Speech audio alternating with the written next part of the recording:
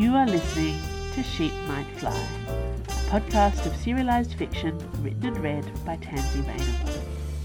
Our current serial is of knives and night blooms, and this is the final chapter. If you are interested in reading this book as prose with your eyes, I have the very much revised, edited, tightened up, tidied novel is now available on my Patreon for all subscribers to download. So if you've been considering maybe signing up to my Patreon at some point, you can get hold of this book with a $1 pledge, as well as a lot of other cool downloads. If you sign up at $2, there are a lot more Tansy books and stories available. So yeah, check it out.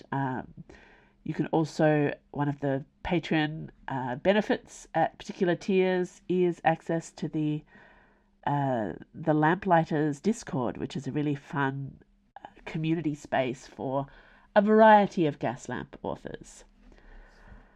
Okay, so that's the pitch. We're going to have the last chapter. Next week there will be an Ask Tansy episode. Please send me your questions by whatever means you would like to get in touch. And then we'll be starting all new serials on the podcast right here in January. But I will announce that in next week's episode. Of Knives and Night Blooms, Chapter 30, Phoenix Burning. It was a short distance across the harbour. Dio and Reynard took the oars. All eyes were on the small skiff as it approached the wharf. Calix could not pretend that she didn't stand out with her shaven head and wet pink silks. She had managed to straighten her stemmer, though it was heavily waterlogged. "Surely," murmured Icaros, now sitting a respectable distance away. A fine trick when they had 7 people crammed into a boat designed for 4 or 5. "A petal of the Imperium is allowed to use magic on such occasions." Of course she should. Of course she could. Be careful what you wish for, Icaros. The petal of the Imperium stepped onto a concrete pier of the city wharf, her daughter at her side. She wore layers of teal and green silk, underneath a crisp linen stemmer, which displayed a magical pattern of ivy winding around a marble column. The daughter wore lilac silks, with a linen cap to cover her shaven head, and a pattern of violet petals decorating her own stemmer. Both wore gold sandals. Every inch of the fabric of their garments was dry as a bone.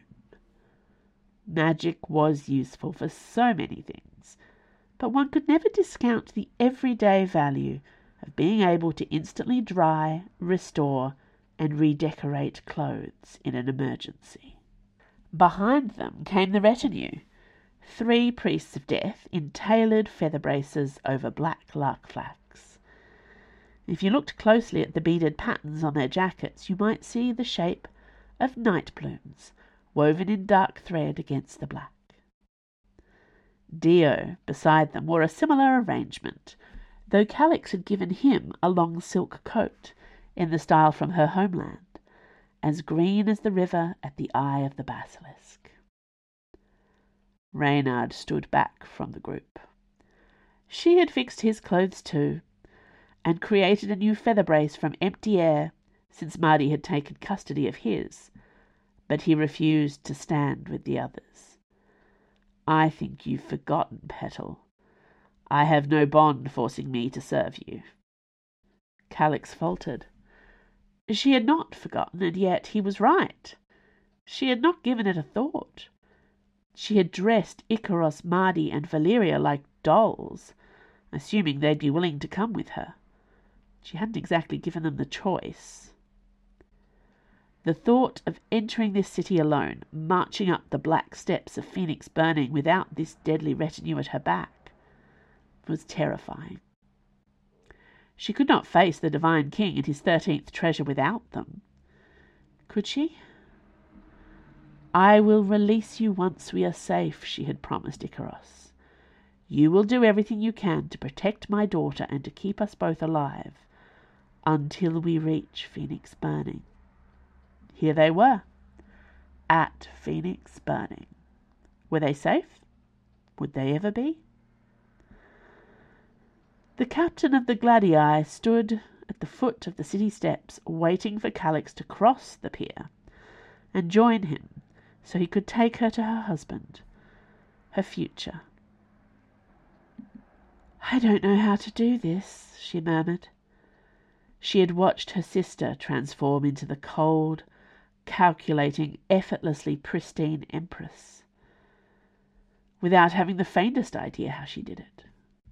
Calix had always felt safe in her own comparatively low status within her own family. Could she stand as the wife of a royal heir? Be a queen to a future king? Could she protect her daughter inside that palace? Even if Nimue was an avatar of the river, or some kind of prophesied god creature, she was still vulnerable, wasn't she? Certainly she was still a child. What happened when the god of death recovered his strength and moved against them? What if the rest of the gods joined in for good measure? What if Icarus and Valeria and Mardi took his side? Surely if they had the freedom to choose, they would support the god who gave them purpose and ageless long life, and... We'll be with you, said Dio in a low voice, stepping forward. You won't be alone. Calix looked at him gratefully, warmed by his presence. If I released you from the bond, you'd still stay, wouldn't you? Of course, Dio said, as if she'd given him a gift. It made sense.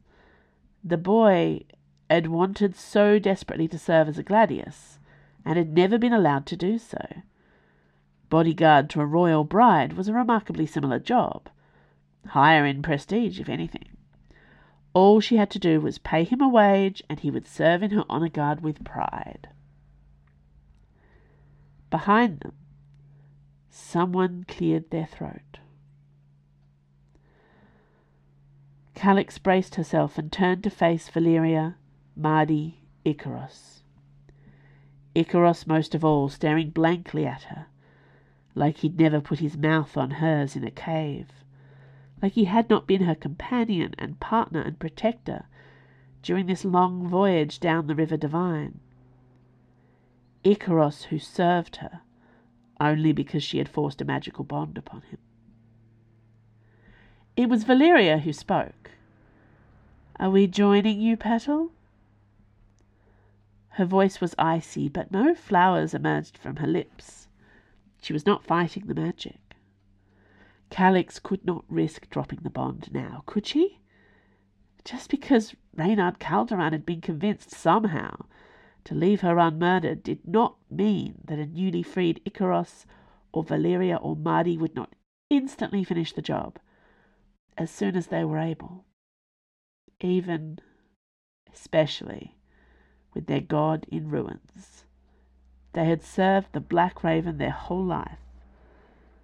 They'd only known Calix for a matter of days. I don't want to walk into that palace without you, she said helplessly. All of you. I need you. Then you have a choice to make, said Icarus.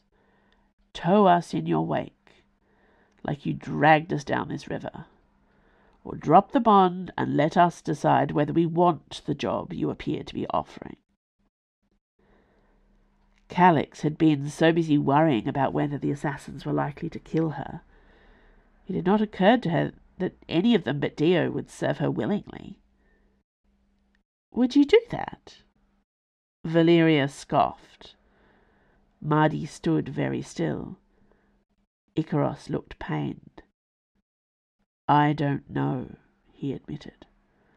I don't know. Nimue shifted at Calix's side. Mother, there really is only one way to find out. The captain of the Gladii had grown impatient. There was the sound of marching feet behind Calix. A palace escort approached in formation. She was out of time. At least, she thought in one desperate moment, if Icaros strikes me down where we stand, I won't have to marry a boy barely older than my daughter.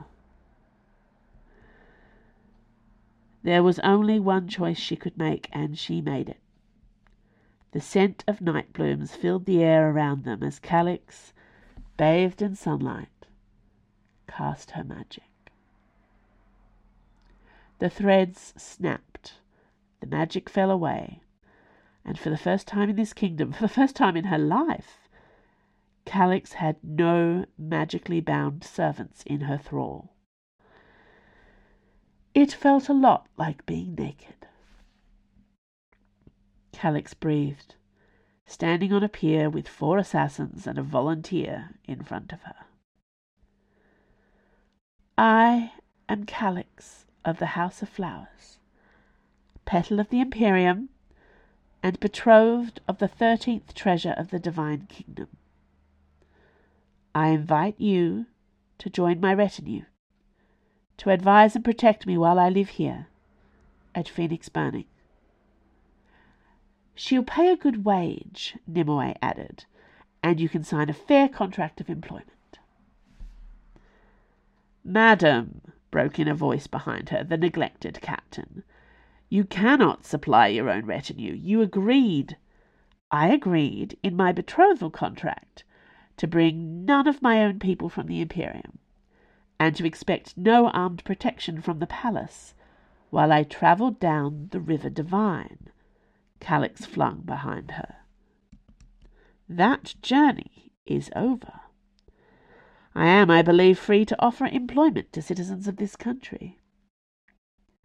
She turned back to the others, Dio already stumbling towards her, Reynard Calderon already turning away. Icaros, Valeria, and Mardi returned her gaze with interest. "Will you join me?" Calix asked, and waited for their reply. Dio did not have to think about it. He felt stripped bare without the bond, and he was well aware that death's mark still lay upon him. Here he could serve and protect. Belonging to Calix's inner circle in a frickin' palace felt like a greater and more significant honour than wearing the blood-red armour of a gladius. His aunties would be delighted. Dio went to them, and Nimue hugged his arm, somehow proud of him, though it was the easiest decision he'd ever made in his life. Of the assassins, Dio was astonished that Valeria moved first. She circled Calix with caution. "I've lived a long time," she said. "This is interesting enough that I want to see it played out. But I won't be caged again." Calix sounded startled. "That's fair," she said. Mardi moved next. "We need to discuss maternity arrangements. Likely I can only sign a short-term contract." "Understandable," said Calix. "Though I'm sure the palace provides childcare options. We'll have to look into that." The captain of the Gladii looked like he was about to explode all over the city wharf. Dio hid a smirk, not envying him his job. Then it was just Calix and Icaros staring each other down, the hand of the Black Raven and the petal of the Imperium. "You made the right choice," said the priest of death, flexing his hands as if he expected to be using them in the near future. Calix's smile was incandescent. "I know," she said. "How are you going with yours?" "Still thinking about it." "Do you need more time?" "How long have you got?" Behind them, the captain of the Gladii threw up his hands in impatience. Calix gave Icaros a thoughtful look. Why don't you come along to the palace with us? You can let me know your answer when you're ready. Dio watched Icarus. The other man was as tense as a crossbow, ready to loose a bolt. Then bit by bit, the tension ebbed away. A choice was made. Peachy, said Icarus, letting out a long breath. Come on then, let's do this. And that is the end. Calix, Dio, Icarus, Marty, and Valeria will return in City of Petals Rising, coming first to the Sheep Might Fly podcast in 2024. Thank you so much for listening to Sheep Might Fly, and particularly in this case what turned out to be a novel, which was as much of a surprise to me as it was to you. Possibly more of a surprise to me. Many of you know me quite well by now. This podcast was recorded on Palawa land. I acknowledge and pay respect to the Tasmanian Aboriginal people as the traditional and continuing custodians of Lutruwita, Tasmania. Sheep Might Fly is produced and edited by Andrew Finch. You can sign up to my author newsletter for updates. Follow me on Instagram, Blue Sky, or Threads at TansyRR. And if you like this podcast, consider supporting me at Patreon, where you can receive all kinds of bonus rewards, including this book right here, but edited. Early ebooks, exclusive stories for a small monthly pledge. I probably won't be releasing Of Knives and Night Blooms for general sale until the second half of next year. My schedule is pretty packed for general releases, and I want to put it out around about the time that I start the second serial in this series. So for the next at least 6 months, if not a bit longer, this will be the only way to, rather joining my Patreon will be the only way to read the book. But of course, you can continue to listen to the version here on the podcast as many times as you like for free. You're probably quite done with it by now. So next week, my Ask Tansy episode will be up. Please send me any questions you would like me to answer. And I will see you then.